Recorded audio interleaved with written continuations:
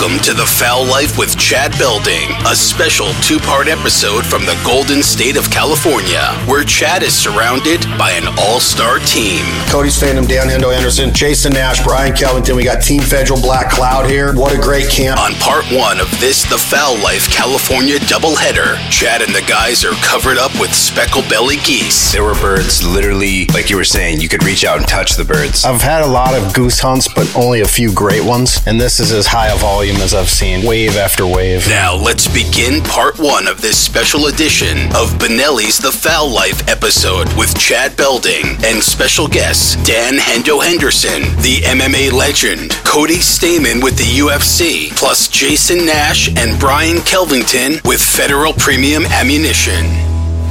Yeah, look boy, this is my season. I've been the best, I got plenty reasons.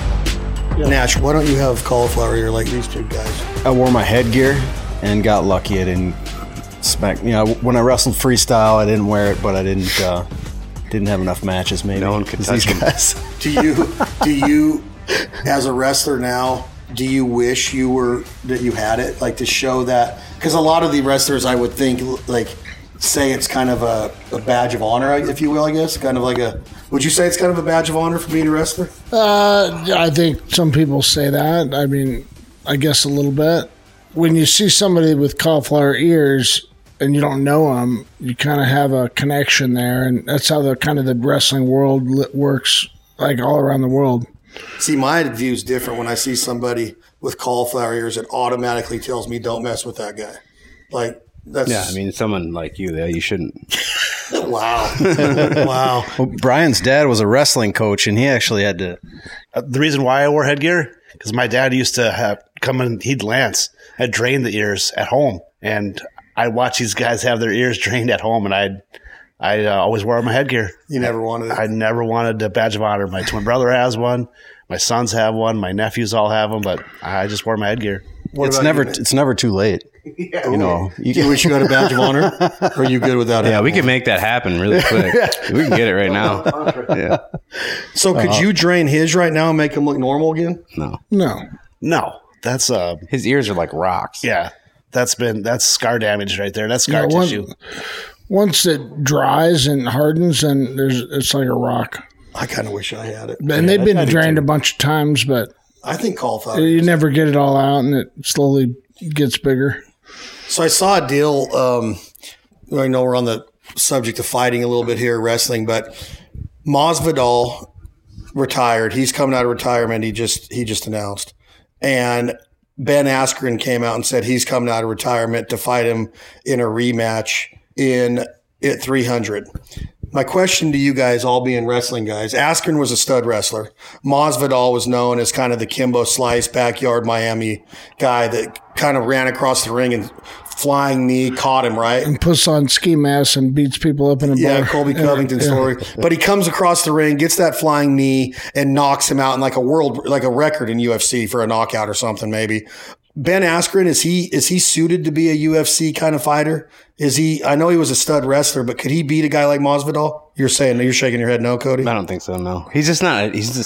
I mean, he could potentially take him down and hump the fuck out of him for 3 5-minute goes. Really? Yeah. So he just put his body weight on him? He'll hold him down. Was he a world-class wrestler? I think that's what he's done in most of his MMA fights to win, right? Or submit the guy. He was the what? He's just not an athlete. King of funk. He's not an athlete. If you look at him, you watch him move, he's slow. And the way he wrestled, he just got attached and found a way to score. He wasn't. Right. That's not a good transitional wrestling style to MMA. The toughest part would be getting a hold of him enough to take him down. He's slow. Why did they call him the King of Funk? Was he unorthodox? Yeah, he's funky. He would dive underneath, grab ankles. He's one of the reasons why some of the rules have changed as far as when it comes to what they call a cautionary, takedown, where you're looking at the angle near fall, right? Because he would grab ankles and start rolling. You're talking about collegiate rules? Yeah, folk style rules. Yeah. So, he's one of the reasons the rules changed, because he was happy being on his back. Let's talk about a guy that you have some commonality with, Brian. Brock Lesnar was an athlete that was partnered with you guys for several years. He was with Fusion, right? Yep. He was with Federal Fusion Rifle Ammo. Minnesota wrestler, WWE. Nope, South Dakota wrestler. Oh, South Dakota. He went to South Dakota. Then to Bismarck Junior College. Yeah. Was wrestling at the Bison Open, and he beat up the Bison. He beat up everybody that day, including a couple of All-Americans. And the University of Minnesota saw him that day knock out their heavyweight in the finals of the Bison Open, and then the next day they flew up. There's a story on it, but they flew up and signed him before anybody else could sign him. And that's how he got to the University of Minnesota, national champion. National champion, and then becomes a phenom in the WWE, becomes world recognized, world renowned. But then he comes out of the WWE, Hendo, and you're kind of making that transition from Strikeforce and Pride over to the UFC about the same time. Did you come over to the UFC around UFC 100, or when were you there? Were you there when Lesnar was fighting?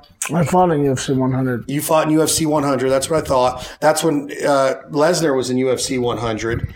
When he comes out of the WWE, is he taken serious? Like, do people really think he's going to be a good MMA mixed martial artist combat fighter? He comes out against Frank Mir, right, and gets beaten his opening match by an ankle pick, I think it was, or an ankle knee bar. What were the locker room talk about Brock Lesnar around fighting when he was going to have to really fight? Well, I never was in his training room, so no, I just obviously he's a great wrestler and he's a big fucker and strong, so he could do some damage, and it's all about how well he reacts to people punching at him and be able to take guys down and not get submitted. He was a bully. The basic things the wrestlers have to learn when they first start MMA. I don't think he did a whole lot of MMA training before he said, I'm going to try that. I don't know. I've never been in his room, training room or anything, so I've never watched him practice, so I don't know how good he is at anything. What I have seen of him fighting, he was, obviously a good wrestler, and he didn't like to get hit that much. Nobody does, but... Who was his biggest win in MMA? Shane Carwin? It had to have been just the way he came back. Yeah, because he was getting smoked in the first round. Yeah. And then Carwin gassed. Carwin gassed out. And he choked him. What kind of guy was Brock? Was he kind of soft-spoken, kind of shy, standoffish? No, he's a farm kid from South Dakota. Loves life, loves to hunt, fish, works hard, farms a lot of acreage up in Canada now where he lives. He's got 3 great kids, a beautiful wife. He's an all-American guy. All-American. Lives in Canada? What did he say after UFC 100? I'm going to drink a Coors Light and get on my wife.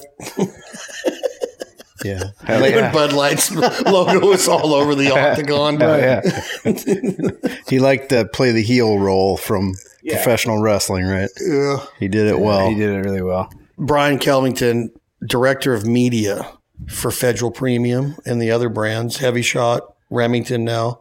You've had all these chances to meet people, all these different walks of life because of your career. And here's another example of it. We're in camp with I wanted to bring you guys together with a camp like this because of your love of wrestling and fighting. And I thought it'd be cool to have two, one of the legends of the game and one of the guys that's in his prime right now with Cody in the UFC. But it's kind of cool of what hunting brings. Hunting camp, that common bond, like we just talked about Brock Lesnar, but at the 100th year anniversary, we had Uncle Ted up in Minnesota playing the concert for the Federal party. And it's kind of neat, right? In your career, have you ever had for lack of better terms, like an moment to where you're like, wow, this is really happening. Like I'm really in the room with this guy or this girl, or I really has it ever hit you like, man, or is it just kind of every day for you? No, I mean, every day is unique, but I love coming to work every day. That's it. We are very fortunate in our careers to meet new people every day, experience new things. Just down in Texas hunting deer and met a really cool guy down there. And so we're just very fortunate. Obviously I can see Dan because I know the 96 Olympics very well. I've watched him and it's cool to be in front of a 2-time Olympian. I'm not going to say it's not, but we're fortunate to meet a lot of cool people. And Jason, as my boss, gets to send me on some things that really do give you a good exposure to a lot of different things. And we're lucky every day to go to work. Brian also, he's being a little humble. He connected us with the swamp people too. And I don't know if any of you have met them. They're some of the nicest people Troy's you'll ever meet. I mean, they'll invite you into their home and cook for you. It's, just fantastic people, like most people in the industry are, and people who are interested in hunting. Now, I do want to make sure that everybody here knows that you did bet me one time on a UFC fight. You took Cormier over Dan Hendo. I took Hendo, and you said there's no way Cormier is going to smoke him. I would never pick over the H-bomb. You would never pick? Let's talk about the H-bomb for a second. I've talked to Hendo about the Cormier fight because I was so mad that night about how that went down. And Cormier's a stud, but I really wanted Hendo to whip his ass. Cody, with what you do as a wrestling background again, I've watched you throw hands. I've watched you box. I've watched you hit bags. How important is it to be that well-rounded like Hendo was, of a 2-time Olympic wrestler, Greco-Roman, freestyle, but then can develop that right hand that people would be worried about the takedown, and then all of a sudden out of nowhere, here comes this right hand over. How has that like transitioned you into a better fighter, learning to throw hands with a wrestling background? Well, I think there's a fair amount of athletic ability that's kind of required to be able to do that. You know, like there's probably a handful of people on the planet that can throw a right hand as hard as he can, you know, and it doesn't matter. Like you can't teach somebody explosiveness. It's not something you can coach into someone. Your technique can be as sharp as you want, but some guys are just born a little harder than others in terms of fighting. They're just guys that are more athletic, more explosive, and have rocks in their hands for whatever reason. You know, like one guy might have the most clean, perfect technique, and you see it every weekend in the UFC. And then you got some other guy who's just a straight brawler, and they get in a firefight, and that brawler puts the other guy out. You know, I think just some guys have just God-given talent that there's nothing you can do. You know what I mean? Like Dan could probably still come out and like knock out. If he gets a clean shot, he could probably knock out anybody in his weight class in the UFC. You know what I mean? There's not many guys like that. There's just some people are just gifted athletes.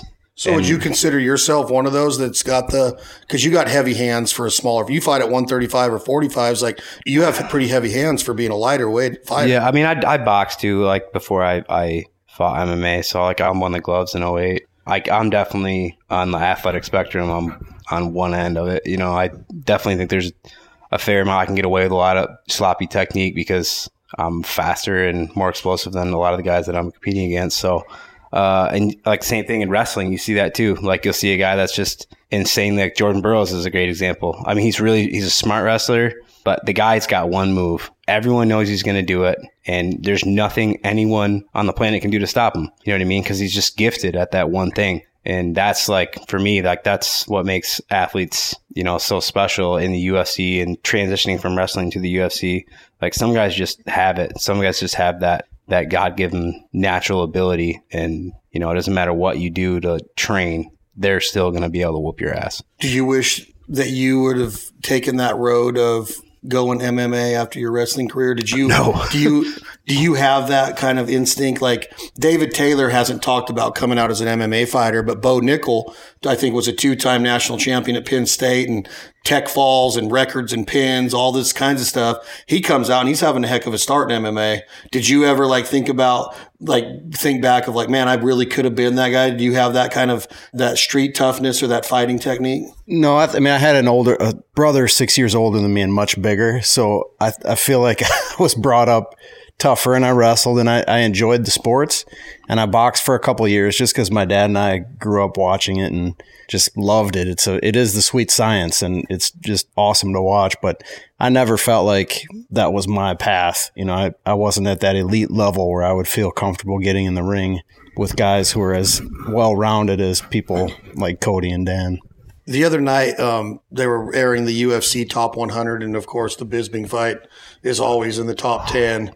What was the start of that? How did it escalate into you saying, you know, I'm going to shut this guy up kind of deal? Like you didn't talk a lot of smack, obviously, before the fight, if any at all, and we all know the outcome of it. But what was the escalation or the rising drama that brought it to you wanted to land that last punch when he was already out like a light? I think just him being a douchebag on Ultimate Fighter made people want him to get his mouth shut up. And that had nothing to do with me throwing that extra punch, everyone calls it. But I mean, I've done that in fights before that just to make sure the fight's over. I did it to Vanderlei Silva, and you know, I just happened to be airborne for when I did his though. But they play that. I did almost the exact same thing to Vanderlei. I knocked him down, and jumped on top. Because you have to, right? Because if you got to finish the fight. The second fight that I fought Bisping, I knocked him down and I missed by probably a half inch, hitting his chin when he was on the ground, and fight went on. When you think back of your career, Hendo, and I know the new book just came out, which I love, The American Athlete, but is there anything unsettled? Is there any regret? Is there anything that you wish? I know John Jones was a big one when you had to step away from that with an injury, but the career was amazing. Is there anything that you look back at that wasn't solidified or wasn't finished business, or that was kind of unsettled for you? Well, I mean, obviously the last fight, it would have been nice for me to go out with a UFC belt. It's the only belt I didn't get out of, the different organizations. So. You're a judge. You're a referee, Brian Kelvington. Retired referee. Okay, but you watched that fight. I've watched it many times. Do you remember the fight, part 2 in Britain? And the Bisping fight? Part 2 when he was the champion. That was not UFC 100, right? No. This was just 5 years ago. 5 years ago. It was 7 years. 7 years ago. I don't recall specifically, but you could walk me through it. Well, he comes out in the first round and knocks him down. Yep. He comes out in the second round and knocks him down, which he should have finished the fight in the second round, I think. But then there was, after the fight, I mean, it literally looked like he went through a meat grinder, and Hendo looked like a walk in the park. Like there was no damage done. There was no damage done by Bisping in that fight, in my opinion. I'm not a judge, but you could just look at his interview in the Octagon after, and he was going to retire anyway, right? And he would have been the 3-time belt holder in Pride, Strikeforce, and now UFC. Does that have something to do with it in judging? Like, well, we can't let this guy that's retiring go out as the champion, so we're going to give it to Bisping. You watched the fight, Nash. Do you think Bisping won? No, absolutely not. But I know it's out when the guy's the champion. They always say you have to finish the fight, but you've been the champion. You've been the champion multiple times. So I thought, well, I tried to finish it a couple times. Well, it's like where the fight happened. Yeah. Hometown crowd. Yeah, I know that they've definitely since then had put a big emphasis on damage in judging now. Yeah. Under the new criteria, it wouldn't even be, there'd be no possible way that you could ever give that fight to Bisping. I don't think anybody did at the time anyways. The crowd plays a big part of that too. You know what I mean? You're fighting in his home, and like every time he does anything, the crowd goes nuts. That influences judging. That's something that people don't necessarily see on TV. You know what I mean? You fight in someone else's backyard. Every time that guy does anything, they're going crazy. You know what I mean? Like I just dealt that in Brazil. It was like this guy would do, like, he would miss me and they would cheer, and I'm like, what are you guys cheering about? You know what I mean? Yeah. Like that's something that you don't necessarily get unless you're like at the event. You know what I mean? I know. Yeah, I think that home cooking plays a huge role. But you would think as a judge, you wouldn't. There were some judges that were way off in that fight. Like, there's just no way they could have saw the fight that way. That's where I'm going with it, is no matter what the crowd is saying or the applause or how loud it is, it's like, what were you really watching? And the two knockdowns should be maybe not 10-8s, but they still should have been a strong scoring round, not just, like that should have had some emphasis in their final decision that he was not the winner of that fight. He never knocked you down. He never caused damage. Just kind of a weird deal to like, I don't know if you can really regret that because I think you won the fight. I want to talk about one other fighter real quick that is always labeled as one of the greatest. And I want your guys' opinion. BJ Penn. He had an unreal career and the stuff with Matt Hughes, but he goes down in a lot of fighters judging of one of the greatest. He kind of came back way too many times, I think, in his career and kind of tarnished that a little bit. BJ Penn, is he one of the greatest of all time? Yes or no? I think so. Nah, man, I would probably say not for me. Different time period, though. You know what I mean? You think he is, though, Hendo? Well, he's one of them. Yeah, for sure. I think he had an opportunity, and it was disappointing to me, but he had an opportunity to be a double champ, and like once or twice maybe, and he showed up a little bit out of shape and gassed out and didn't perform that well, and so he definitely had his chances to be one of the greatest of all time, and he was right, I think, at the cusp of it. And, he kind of blew his chance a little bit by not being prepared like he should have been. Brian Kelvington, yes or no, can John Jones go down in history as the greatest MMA fighter, considering an undefeated record, one disqualification against Matt Hamill for illegal elbows, but never has lost a fight, questionable fights with Gustafsson and Dominic Reyes? Who? Dominic Reyes. Yes, Reyes. He lost both those fights. Those fights were iffy. Well, you also have to put in there that asterisks of being. I'm going into it. So the asterisks of not just the steroids and the bad test, but also the extracurricular activity that he's had. So can he go down as one of the greatest? I think he's a Barry Bonds type person. He's going to be labeled like Barry Bonds. You know, you don't go from just being a skinny 185-pound outfielder to all of a sudden 260 and hitting bombs all the time, right? So is John Jones a heck of a fighter? Yep, but I think he's got baggage that's going to make him the Barry Bonds of UFC. You agree, Nash? Yeah, I do. I mean, when he first came out, he was one of the more exciting fighters to watch because he had a different style. He threw a lot of elbows and choking people out from standing. He's fun to watch, but yeah, I think anytime you get yourself in that kind of trouble, it definitely tarnishes your reputation. But I don't know. A number of guys have tested positive over the years. A guy that he fought several times, the Brazilian. Vitor Belfort. Yeah, he's tiny now. So juicy. They showed pictures of him on one of the MMA shows the other day of when he's on it and when he's off of it, and it doesn't even look different like the human same being. Yeah, no. Doesn't even look. My opinion on John Jones, real quick, is that I still would watch him fight, even though after all the shit, I still want to know what's going to happen. I know, but I think talent-wise, he's one of the greatest of all time. Talent-wise, if you take away all of that other stuff, the guy has been a champion for 2.5 decades. Now, again, you got all the asterisks, but that is a long time at that game to be the. And I know, did they take his heavyweight title away because of his injury? Did they? Is it a No, he's keeping it. He's keeping it. So whatever he does, the guy from Cleveland, the firefighter, Stipe, he can't beat John Jones, can he? I think he's got a better chance than most of the heavyweights. Just because his style. He's big. He's athletic. And he can hit hard. But this guy from France that he just fought's big, hits hard, and is a great athlete. And he can't wrestle. Can Stipe wrestle? Yeah, he's a wrestler. He's a wrestler? Yeah. I'm fired up. I absolutely love the fight game. We're going to break here for a few commercials. Appreciate y'all being here.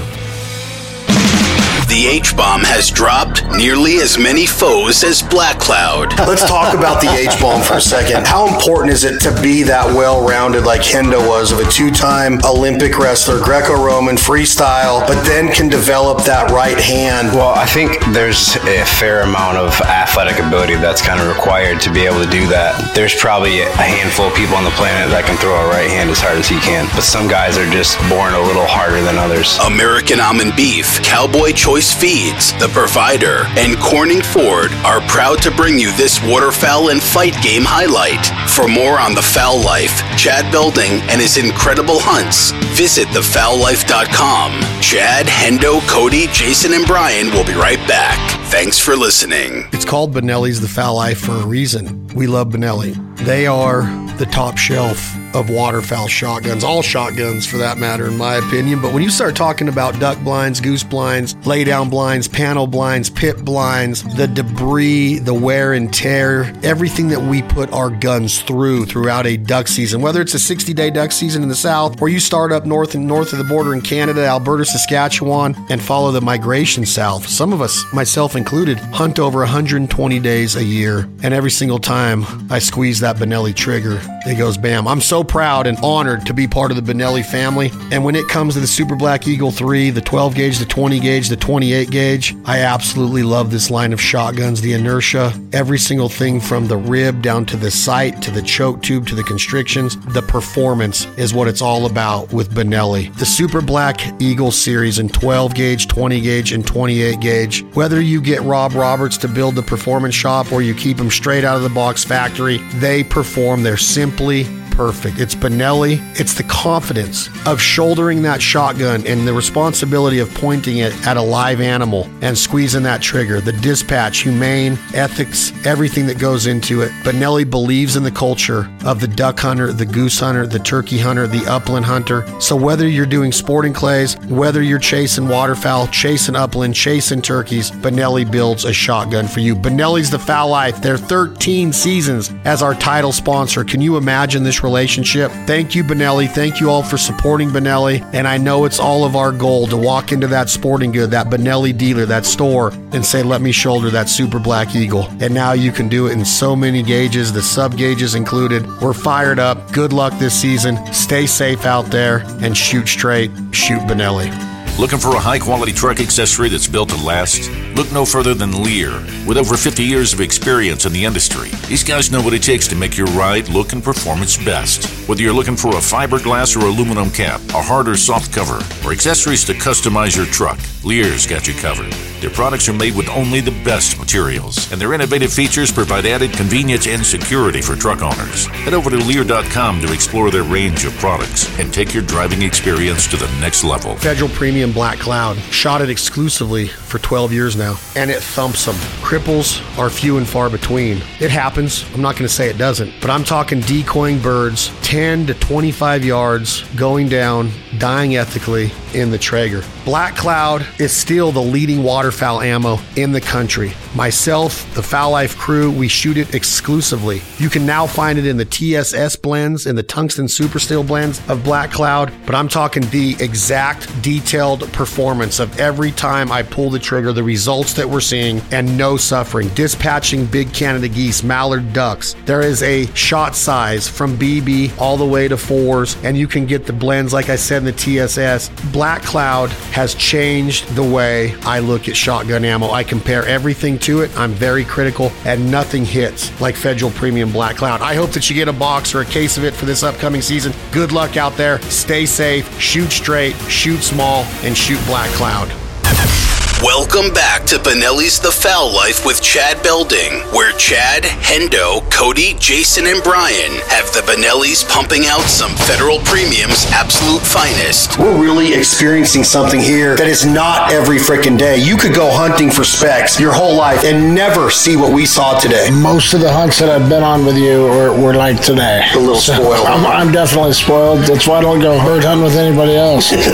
Thanks to Federal Premium Ammunition, Benelli, California Waterfowl Association, and SCI for powering this episode of The Fowl Life with Chad Belding. Here we go. As far as the hunting career goes, Kelvy, how does that hunt of specs match up today with seeing, let's just talk about the sheer number of specs. Like sometimes you'll get under white geese and you see a lot of numbers in a hurry like that, but to see that many specs for that long of duration, what was going through your head? It was an unbelievable experience because it's the first time I've ever been in that type of mass of specs. We've had out in South Dakota, a couple waves of them, but not like that. It was incredible. Do you echo the same sentiments, Nash? Yeah, absolutely. I've had a lot of goose hunts, but only a few great ones. And this is as high a volume as I've seen. It was here, and one time in Arkansas in snow is where I just wave after wave coming in. It was a great hunt. Did you feel sorry for me at all with all the insults I was taking from Rocky? You could definitely tell in your demeanor you were having a hard time. It was getting to you. You've got thin skin, I think. It was getting to you. It was getting to you. Yeah, he was pushing your buttons and you were doing what the button was supposed to do. Yeah. Call me. He goes, that is a high school shot call. I'm like, what? That's freaking wrong. Your comeback was pretty good, though. Yeah, you can't say that. Yeah. You can't. We're going to have to edit that out. We're going to have to. I just wanted to get on here for a quick one. I know that we're going to Rockies to eat tonight. And I think that it's really neat that you can go out and, thanks to Riley and Bailey and the entire crew, because that decoy spread was elaborate. Alex, thank you. It's kind of weird to just get off of the bus and go to work like that and then leave and get back on the bus and then all the work's done. It's not the way that I like to do it a lot, but we give so much thanks to the guys that put that hunt together, the scouting, the setting of the hide, the decoys. I mean, you're under 900 decoys today, and that's a lot of work putting out there slopping in water. And so thank you to the entire Merlo crew and all of Rocky's crew that came in, which we call the Amigos. They kick butt every day of helping put the spread up and taking it down. But now we get to go over and eat these specs, and I'm excited for you guys to do it because California rice specs, we're going to leave the skin on and the fat. We're going to bring them to about 120, 122 degrees internal temp. And then we're going to do what we reverse sear them on about 700 degrees. And we're going to get that crispy fat skin. We're going to make that fat and skin crisp up to where each bite's going to have a crispy layer of skin on it with a medium rare. It'll be at about 132, 133 when we slice it and eat it. And it's going to be amazing. Maybe a tiny bit of horseradish on it. But I wanted to bring everybody on. Cody Stamann, Dan Hendo Henderson, Jason Nash, Brian Kelvington. Brian's director of media for Federal. Jason's director of marketing for Federal and all of the other ammunition brands. Jason's the vice president of marketing. You're a VP now. All the ammo brands under the this outdoor. Jeez. And I've known you guys, we're going on. Titles don't matter. We've been in business and friends for a long time, and Revenge of the Nerds fans, the greatest movie of all time, probably. Straight out of Compton, we watched in camp last time, which we're huge hip hop fans. This guy can freestyle like a maniac. Go. Go flow a little bit. I can beatbox for you to freestyle. No, we'll do that later. Everybody knows Dan Henderson, an absolute legend in MMA, and I love hunting with him. I've been hunting with him for the last 6-7 seasons. Canada, Oklahoma, California, a few times. We've had a lot of cool hunts. Yeah. This was a cool one, yeah? Yeah, I think most of the hunts that I've been on with you were like today. A little spoiled. I'm definitely spoiled. That's why I don't go bird hunting with anybody else. Well, thanks. That means a lot. Come bird hunting with me. Cody, you do better. Cody lives in Vegas. You're from Michigan. Yep. But you love waterfowl hunting. Today's hunt was incredible. It was. It's the first time I shot a spec, and it was everything I wanted to be. It was an awesome hunt. Did you find it weird that Dan said I shot 3 laying down, didn't even move, and I tripled? Did you guys catch that today? I watched it. Yeah. I got Did through you really? I did. They were straight above our head. We were looking like this. Why would I sit up and then try to... They were just... He actually... Boom, boom, boom. He did it right because I sat up and then my gun was almost on my trap. I was shooting over my own head, and he just laid down, and I think he actually might have killed 3, like he said. How do you celebrate a hunt like that, Kelvington? You've been hunting a long time, but that hunt is like kill them and get in, and then the next ones come in, and then kill them and send the dogs and run out and get them, and then you're back in. There's like no high fiving barely. There's barely time to like pump the brakes a little bit and enjoy it. Does that make sense? Like, There's no really like downtime to be like, gosh, we're really experiencing something here that is not every freaking day. You could go hunting for specs your whole life in Alberta, Saskatchewan, Manitoba, Louisiana, Arkansas, East Texas, some parts of Kansas, Oklahoma, and never see what we saw today. And on top of that, get to harvest 10 birds per man per day. Okay, so like we can't take that for granted. And it's like, it goes like that because you're like, hurry up, get in. Hurry up, get in. And I'm like, no, I want to like relish in this for a minute. Let's just let one flock go by. Does that make sense? Like, do we have to, we're just jumping right back into the blind. And I kind of want to reminisce a little bit during it, or is it cool just to wait to get a picture after and then high five? I don't know. I was thinking about the second group that came in, birds came in that were waffling. They're going up and side down, doing all that aerial gymnastics. And there was still, none of it was wave 3 and wave 4 and wave 5. And I couldn't even recall because I was so excited to see another group of birds come in. And I was like, but I was still thinking in the back of my mind, man, that waffling was something awesome. That was so awesome. They wanted it. They wanted it bad. But you know what I mean, Nash? It's like we can't just go to bed tonight and not wake up tomorrow and not think about that hunt. Because to kill 80 speckle-bellied geese at those distances and dead in the decoys like that and see good dog work and hear great calling and that many full-body decoys, it doesn't just happen. I want to make sure that people understand that. That's not just every day. If you come and book a hunt with Merlo, that's how they hunt. That's it. You get in your Tyvek suit and you are going to be underneath geese. But I just want to make sure that people know that you can't just go tomorrow and like not talk about today's hunt, if that makes sense, because that was freaking special. Because we literally saw maybe 300 to 400 snow geese today. They were in a different part of the rice. Okay. Every bird we saw today was speckle bellies. That's just that's unheard of, in my opinion. Am I talking to myself here? Because like that got me so excited to see that. I had no idea what to expect, and now I'm probably ruined. You can hear specks out. You hear them? I have a 10-minute video of birds consistently, the whole entire video. 10 minutes. I laid there with my phone waiting for a shot. It's just insane. There were so many birds around us. Like, I've never seen anything like that. So it was a blast. Yeah. We can't forget about that. Oh, that was awesome. Yeah. Well, I'm glad you guys are here. This was day 1. Tomorrow, I think we're going to center up on snow geese tomorrow. If you guys paid attention out to your left today when we were driving to breakfast or to go drop the birds off, did you see? We stopped and filmed it. That's where we're hunting tomorrow, right in that area. So we're going to be targeting the like 15,000 snows tomorrow. That's so where you stopped on the road. Yeah, when we stopped and almost got in a little fender bender. Yeah. But that's what we're going to target tomorrow. I wanted to bring everybody on again. It's Cody Stamann, Dan Hendo Henderson, Jason Nash, Brian Kelvington. We got Team Federal Black Cloud here. What a great camp. We're going to come back with part 2 of the podcast tomorrow and actually break down some of the tools we're using, which we call our shooting system, which we've been with Black Cloud for over a decade now. And I have my opinions on ammo. I'm very opinionated when it comes to the tools we use in our arsenal. I have a real hard time, and we're going to talk about this, that there's a price tag for everybody. I understand that. I have a hard time telling people to spend more money on anything TSS or anything when I see what Black Cloud does and the way it performs day in and day out. It is absolutely amazing that when I hear people talk about, I can't believe what this ammunition's doing. I can't believe how awesome it is. So I want to talk about that tomorrow. I want to come back and talk a little bit about the science, the engineering, what goes into the flex wad, what goes into the mixture, what's going on in the Black Cloud community right now, the culture of Federal Premium, what's going on in your guys' everyday, day-to-day business, what's going on at Hendo's gym. He's got big news coming out of Temecula, California with Hendo's Barrel House and his new restaurant that's going to be overlooking his gym where you can go in and watch training, live fights on Hendo's Fight Night, which I've been to a couple times.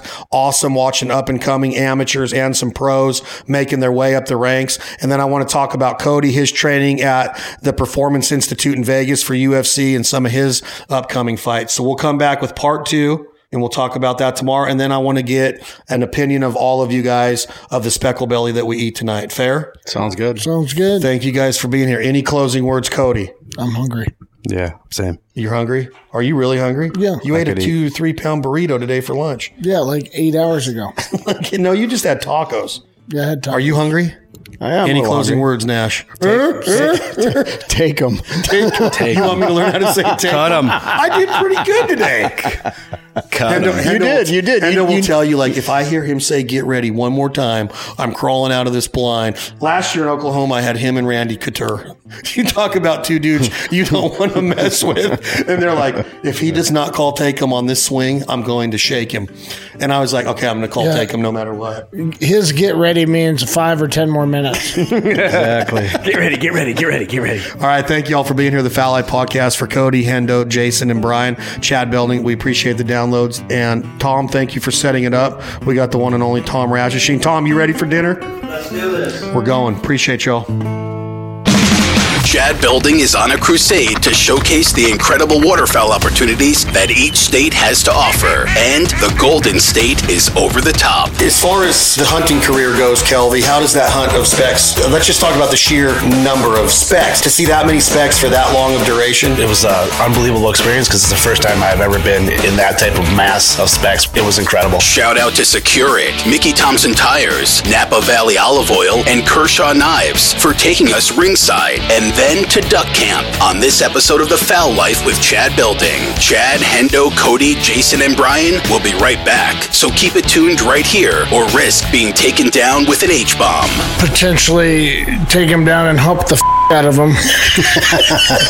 We'll be right back. The Answer 12. It's our new Foul Life Edition safe gun storage system from our friends at Secure It. Brand new design, so much room, so much organization, so much potential, so many options. You can see videos on our YouTube, on episodes of Benelli's The Foul Life airing exclusively on the Outdoor Channel. We do everything with our Secure It Answer 12 Foul Life Edition safe. Check them out at securit.com right now and design your own. Get the cubbies, get the shelves, get the bungees, get the magnetic hanging hooks. You got plenty of room for 12 long guns in there, and the organization that you can do with everything from knives to binos to dog training equipment to sporting clay equipment to eyewear, ear protection, all of your chokes, all of your sights, everything that you want. You can organize it for different times of the year. It might be dog training season. It might be sporting clay season. It might be duck season. It might be turkey season. Organize it. It is a safe built for the shotgunner. My friends, Tom, Chris, everybody in New York at Secure It helped me design this safe. Our crew went to work on it, and we have come up with a configuration that will allow you to make it your own. Comes with the magnet set with the Foul Life with labs and ducks and flocks, working geese, working ducks. The Foul Life Edition Secure It Answer 12 safe is available right now at securit.com. Check us out this coming February at the National Wild Turkey Federation Convention in Nashville, Tennessee. We will have more of them on site, on display like we did last year in our booth. It's going to be magnificent. I hope you get a chance to get your hands on your own, organize it the way that you see fit. And when you open those doors and see what you've created, it's going to give you even more energy, even more aura, even more enthusiasm enthusiasm for this unbelievable lifestyle that we get to live as an American shotgunner, American duck hunter, turkey hunter, upland hunter, dog trainer. Let's do it. Get the Answer 12 Fowl Life Edition right now at Secure.com. You can't go wrong with it. Thank you so much, Secure It, and thank you all so much for supporting the brands that support us here at the Fowl Life Podcast and the Fowl Life TV.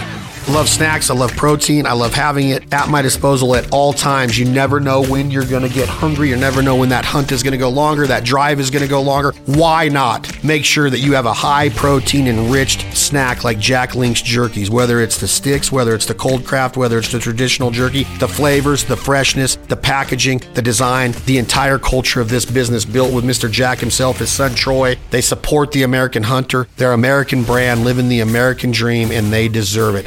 I love their snacks, their flavors. I can't go into all of them, but there's the dill pickle, there's the teriyaki, the original, the peppered, sweet and hot. I can keep going on the cold craft side, the salamis, the cheeses. Unbelievable innovation into the way snacks should be. No carbohydrates, low in sugar, great flavor, high in protein. Build that muscle. Make sure that you support the companies and products that support us here. And Jack Link's is the official snack of the Fowl Life Podcast and Benelli's The Fowl Life TV. Have you become a member of California Waterfowl Association, CWA? Check them out at calwaterfowl.org. It doesn't matter if you live in Kansas or Florida, New York, Alberta, Arkansas, Iowa. I don't care. Become a member of California Waterfowl Association. They're fighting for hunters' rights every day behind the scene. Their advocacy is second to none. They are an unbelievable force to be reckoned with. And if I told you the work that they're doing right now, you would want to become a member. It can happen to us all. You saw Bill 28 just got signed into law. CWA is still continuously fighting that to get rid of that 11% tax on firearms and ammunition. It's gonna spread eastward, I promise, and CWA has been at the forefront of hunters' rights, not just waterfowl hunters, but upland hunters, deer hunters, predator hunters, bear hunters, you name it. They have fought for the rights of so many outdoors men and women across this country, and they continue to do so, and they need our help. Become a life member, become a yearly member at calwaterfowl.org. Attend a banquet if you're in the area. Hit us up at info@thefowllife.com if you need any questions answered. Put that decal on your truck window, on your trailer. Be a proud member of California Waterfowl Association and join the fight. We need it, I promise you. It's CWA. I'm a proud member. Everybody on the Fowl Life crew is. You can see a ton of episodes we filmed with my good friend Rock Merlo in upstate California, representing California Waterfowl Association. If it wasn't for them, I truly don't know what the state of waterfowl hunting and other species would be in the state of California. Let's get involved. Let's become a member. calwaterfowl.org. Thank you for supporting the California Waterfowl Association.